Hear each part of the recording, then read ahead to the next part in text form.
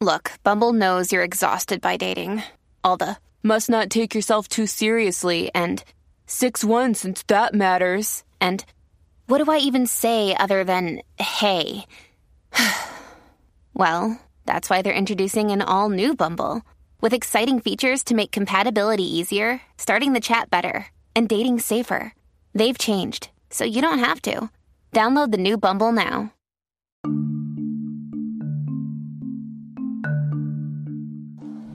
Hi guys, welcome back to the podcast.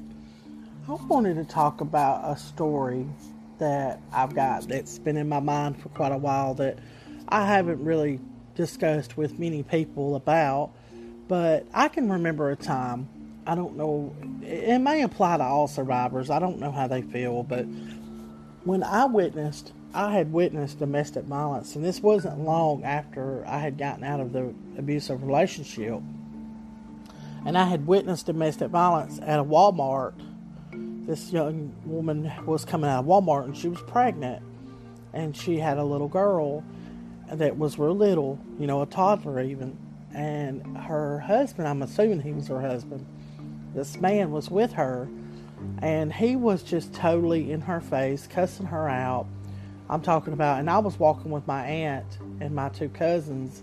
And I think my daughter was actually with us, and we were walking into Walmart, and they were coming out. And I'm talking about cussing her like a yard dog, just in her face, telling her he was going to beat her up when he got her home. And something come over me. Oh my goodness. I emotionally got sick. I physically got sick, and I just got so angry. And I had so much anger dwelt up in me at that time. And I lashed out. I did. I don't know if I did the right things. Looking back on it, I don't know if I could have handled the situation a lot differently. And as opposed to now, I probably would have. I probably would have held on to her and the child and waited and I would have clicked my phone out, called 911 right there on the spot and handled it a lot different. I blew up. I started yelling at him. I got ill with him. I mean, I showed... I come out of character, honestly. And I just blew up. I didn't know what to do. That was my first reaction, was to just spurt out angry, being anger at the fact that he was being abusive to this woman and his child. And it happened so quickly. I didn't really have time to think about how I was going to react, what I was going to do. But I just know that something just welled up inside of me because I had already been through that. And I just lost it, kind of. And so I marched right into Walmart, and there was a police officer standing there. And I immediately told the police officer, pointed them out in the parking lot because they were rushing off to the vehicle at that time. Because him and I had exchanged words. He basically told me to shut up, it was none of my business, and to walk away. And the police officer went out and then talked to the guy and the lady, and I'm pretty sure she was coached to say, hey, he's not bothering me, he's not messing with me. Of course he had intimidated her to do that. And I was just like so sick. I remember leaving Walmart and thinking, what is going to happen to her when she gets home? Because I had been through that. If my abuser was told that I had said anything to anyone, and his mother told him one time that I had told my family that he abused me. And I can remember my heart sinking into my stomach and thinking, oh my gosh, he's going to take me home and I'm going to get beat because she just basically got me a beat by saying what she said. And so, sure enough, that's exactly what happened. It was not a good day. And I was thinking that the same thing for that lady was going to happen. I mean, that was what was going to happen to her, what had happened to me.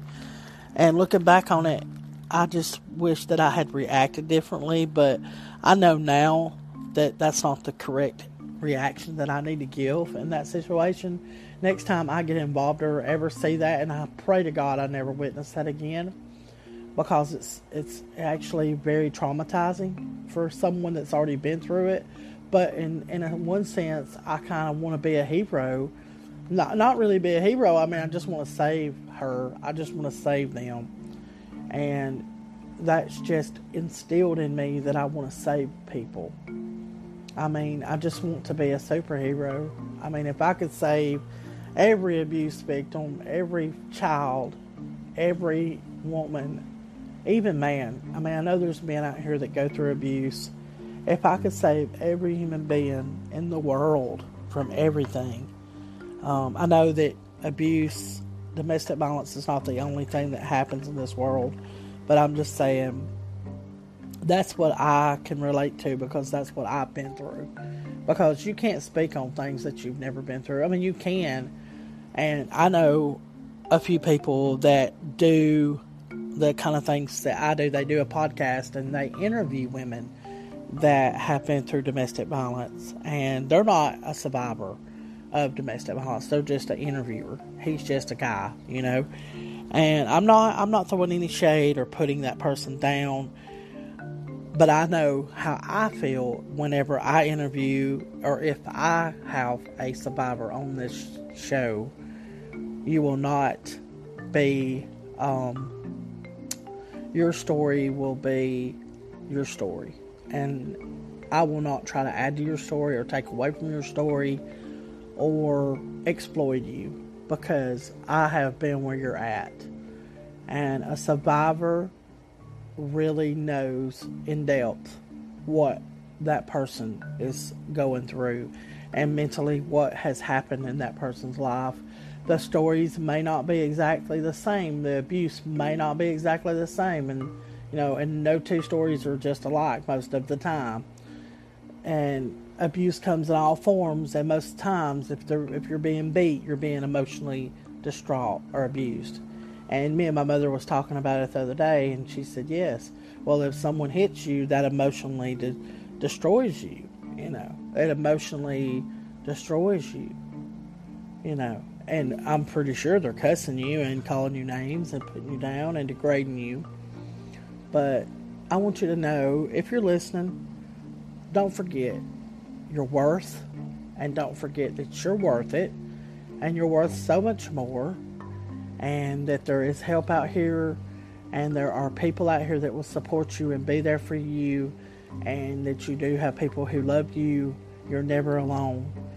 And I just wanted I was compelled to talk about this today and tell you that story. And I have another story that's kind of similar to that I will share with you one day. Maybe on the next podcast, if I don't have a survivor that wants to come on and talk about what happened to them and tell their story. And I'm looking forward to that day. I've got a few that I've talked to recently that have piqued interest about the podcast. And so I can't thank you enough for listening. If you're listening to me and if you're supporting the podcast, oh my goodness, from the bottom of my heart and then some, I really appreciate it.